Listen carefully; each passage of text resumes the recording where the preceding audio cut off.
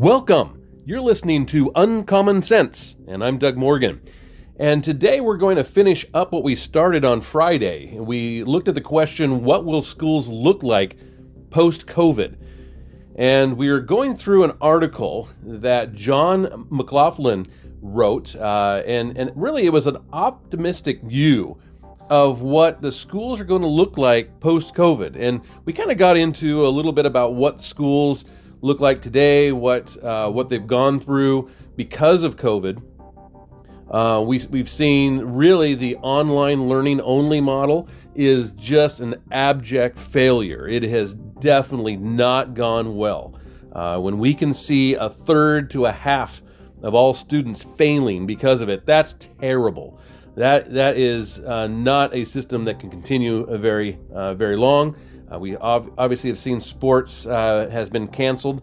Like I say, there's some variance around the country because we're in the Northwest, and that's where this podcast is out of and based in. We have some of the most restrictive, in fact, the number 1 and number 2 states are here in the Northwest as far as lockdown orders.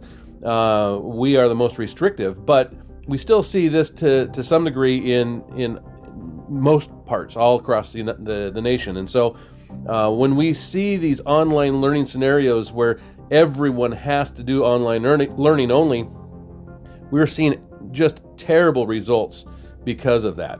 And yet we also see the teachers unions, they're fighting this opening of the schools to in-person learning. And why even hybrid models are something that they would not be in favor of. In fact, they call them white supremacy and white privilege if we want to try to do that because we have kids in mind. These are things that you would think coming from a union who is supposedly a teachers union, an educational union, would have kids in mind. That they're taking the opposite tact, and that's not something we think is a good thing here. And we started to get into it by point number 1 of Mr. McLaughlin's piece here, saying that the remote learning is here to stay. That's his number 1 thing that he thinks will change when it comes to the public school system. And I had some feedback to that one in that he's saying that the online learning is here to stay, and it's a good thing for number 1 that some kids do learn better that way, and that it's also cheaper. It's quite a bit cheaper, usually around $5,200 or less. It costs to teach a kid per year when it comes to online learning, where many places right now are over $15,000 a year per student for in-person learning. And I had the feedback that how can this be that it's here to stay if it's been a failure? Well, the answer is that you can't have online learning only, because online learning only it's a one-size-fits-all type of scenario. Not everyone can learn online. There are kids that definitely do, and they do better. I have seen instances where kids just take to that because it can be so much more custom for them. They can spend less time. Every student learns in a little different way, and there are those that are visual learners. There are those that are audio learners or tactile. They need to touch whatever it is that they're learning in order to really get it to sink in. And online learning does not cover all of those bases. And so for some, yes, this is going to be the thing that's going to really help them. And it's here to stay. It's not going away. It's the way that some schools will be able to teach some students, but not all. And that's the point here. It's not a one-size-fits-all. It's just for those students that it actually does help. Now, point number 2, school choice and vouchers will blossom. It says here, for almost 30 years, parents have been given greater choice in public education, whether through magnet schools, open enrollment, district charters, or dual enrollment. But that choice will now flow into non-public school choices. Choice will morph from a patchwork of private school choice options to statewide universal programs, a move that will hold down costs and increase opportunities. He says in a special education, they can and have found in over a dozen states this type of opportunity. Parents of a child with special needs can use a voucher to pay for private schooling, and the rationale is growing among families that have the same choice, and that they should have that same choice belonging to their children who don't need those special needs. Why should my child with a special needs, let's say, have a free pass to a private school, yet my other child must attend the public school unless I pay tuition, and then I can obviously have that child go to a private school? But the special education law developed in the 1970s that stresses meeting the individual needs of each student with exceptional needs will be applied to all students and will seed a revolution in school choice. That's his prediction. And I would say I would love to see this. The voucher type system is something I would love to see, and I think would make the biggest impact on our schools in a positive way.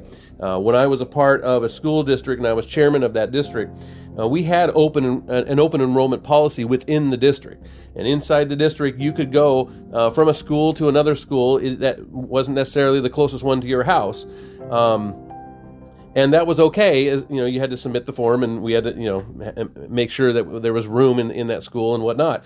But we even saw there was a school within the district that literally had more students from outside of that school's area than inside, and literally probably had saved that school, because that school would have shut down, but because there were so many, just the area in which it was in was a little more of a dying type area. Didn't see as many kids, wasn't growing, but kids loved to go to that school because the school itself was doing such a great job of teaching children. And so these parents wanted to be a part of that, whether or not they lived in that area or not, and they were willing to transport their children to that school, and it had more children than from outside that area than inside. In fact, there was we even had this open enrollment policy with other districts that we were adjacent to. And there was another school district that we were adjacent to that was just doing a terrible job. Now, our district was like I told you before, it was the tops. We had as far as the numbers, test scores, and all the different things, we were doing things very optimal. And it showed, because of the kids that came out of our system, our school district, were more than ready for college or wherever they wanted to go, and it was an obvious thing. This other district, though, it was pretty obvious that they were not doing things very well, and there were a number of children that I know of, some that literally could not read, and yet they were graduating from high school. And there were some bad scenarios, and yet there was a community that was in between us, and they were part of this other district, but because our district was so good and they were on the border with us, the majority of kids were coming to our district through this transfer system, this open enrollment. And the other district didn't like that, because in that state, the number, the dollars went with the child. So if a child came to our district, we got the dollars for that child. Well, the other district didn't like that, and so they basically put a stop to all open enrollment. And they put a stop to anybody going outside of their district. Hey, they didn't mind if we had kids from our district that wanted to go to theirs, but they would not allow any longer any student to go from theirs to anywhere else.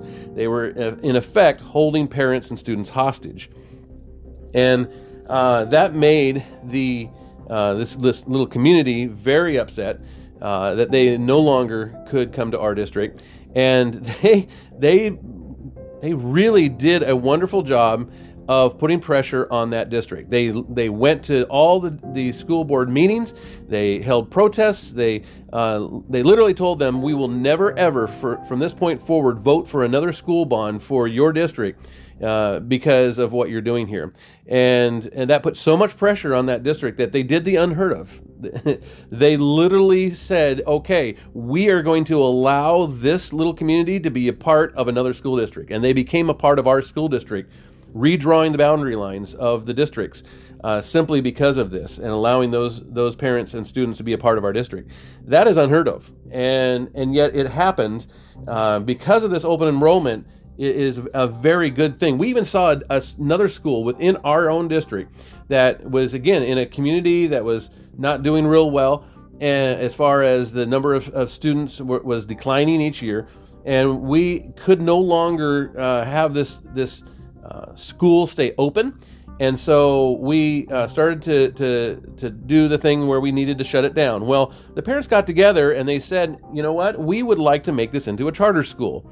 And a charter school, meaning one that is allowed to operate with specific goals and a little less regulation, and yet also a little less funding as well. The state allowed us to keep 20% of the funding just basically for maintaining the building and the grounds and that type of stuff. We decided not to do that when we contracted with this charter school. We said, you know what, we want you to succeed as much as possible. And so we did a contract with them where we only held a 10% back, and we gave them 90%. But what was interesting is the test scores in that school when they became a charter school went way up. They did a wonderful job as far as kids learning and the parents being a part of what was going on. And in fact, they even, I believe to this day, still have a waiting list. They are completely full and have a waiting list for a number of the different grades.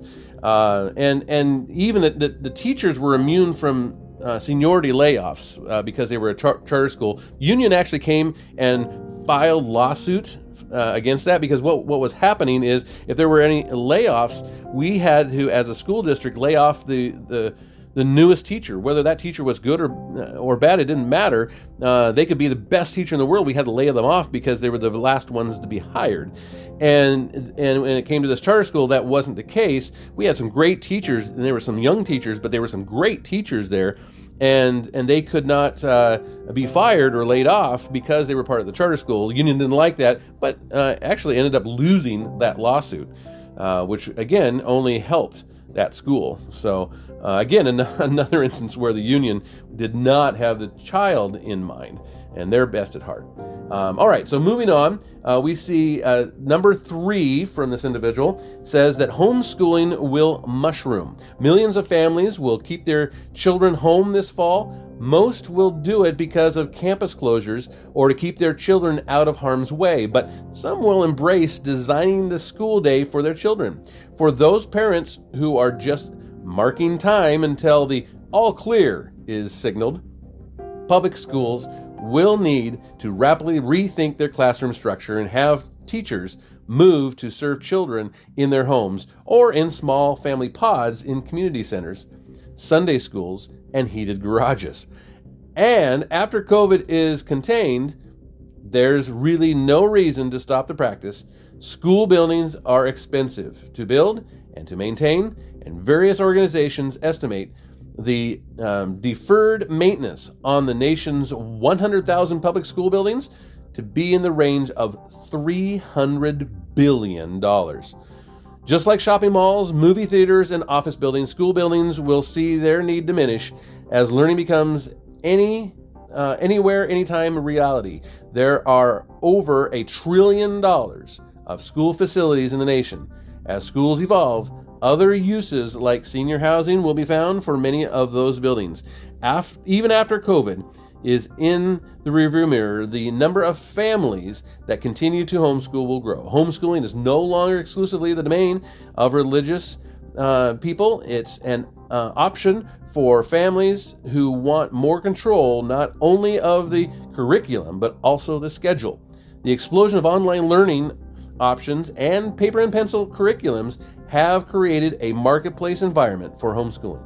one that has been discovered by the mainstream during COVID, and there's no going back for millions of families. And I would say the same thing. I think that homeschooling is definitely just absolutely skyrocketing right now. We're going to see this continue. So many have seen that by homeschooling their kids, they learn better. And really, in a fraction of the time, we've seen that many homeschooler families are spending on average of about 3 to maybe 3.5 hours a day on the homeschooling and getting better results than almost any of the public school systems. And it's interesting that they can do that. I mean, obviously they're homeschoolers are only homeschooling a few children, but yet at the same time, this is a major time difference. If for no other reason, that will be a big boon for the homeschool end of things. Even our local homeschool resource center has seen over 320 new families just this semester, and so we know that homeschooling is just going to continue to grow, I think, post-COVID. Number 4, sports will uncouple from schools. Now, there is little doubt that sports programs are a vital part of development, it says. Individual growth, team experiences, and coaching and mentoring can provide meaningful and developmentally significant experiences, but the sporting experience does not have to be organized through public schooling. Already, there are abundant avenues to perpetuate the team sports, such as football, baseball, and soccer, that are organized within communities and outside of school purview. The schools restructure in the post-COVID area. Sports will become more community organized, like it is in many other countries, and there will be organizational rules, eligibility requirements, conferences, and schedules, with sport remaining a community-focused and rallying point. They just won't be organized through the schools. Currently, sport is the glue that holds public education together, and it's time to let school evolve beyond physical facilities and sports-dominated calendar. Community and civic organizations will organize football, volleyball, and even sports that aren't currently offered. Opportunities for children and teens to participate in sports won't be reduced, but as learning morphs from traditional school buildings to homes, pods, and jobs, sports governance organizations will separate from the organizational framework of public education. And I think that this could very easily be seen. This is a good thing, I think, for young athletes as they do, as they will really no longer be bound to the lumbering bureaucracy that is a state-run athletic association. I could give you numerous examples of things that you just shake your head at, going, "Wow, why is this in place?" When it comes to these sports, sport is, I think, very important. There's things that our kids learn through sports that they just can't learn in a classroom or out of a book. There's a lot of really, really cool things that kids that get involved with sports can learn, just life type things. And as we see these things uncouple from schools and be more of a community-based type of thing, I think that's a good thing.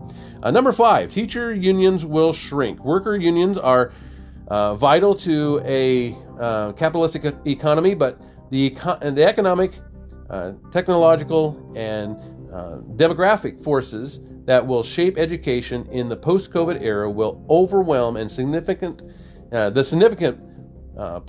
political might of the teachers union. And that, I'm telling you, there is a very big political might when it comes to teachers unions.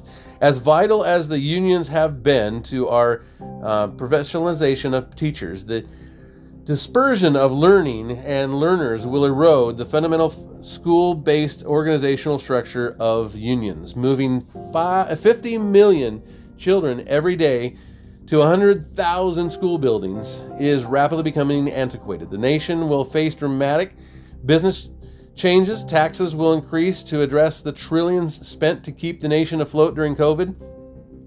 And robotics and AI will continue to replace employees. The gig economy will capture more workers, and the economic structure of the nation will change with the government promoting New Deal-like programs to build infrastructure, build new energy and transportation systems, and support the growth of small and mid-sized clean manufacturing. A small portion of public money will be spent on schools, and that will hurt teachers' unions. And I would disagree that unions have been a vital part of the educational system, but I will say that they are the most influential of unions in most states. In fact, 50% or even more in some states of the budget goes to education. Of that state's budget, it goes 50% or more is education budgeting. And it will be interesting to see if parents will be a bigger force for change in that area. All right, lastly, number 7, mass customization of schooling will be the norm. As America plows through COVID-related supply chain disruptions and workers replacements and displacements, people have adjusted their buying habits.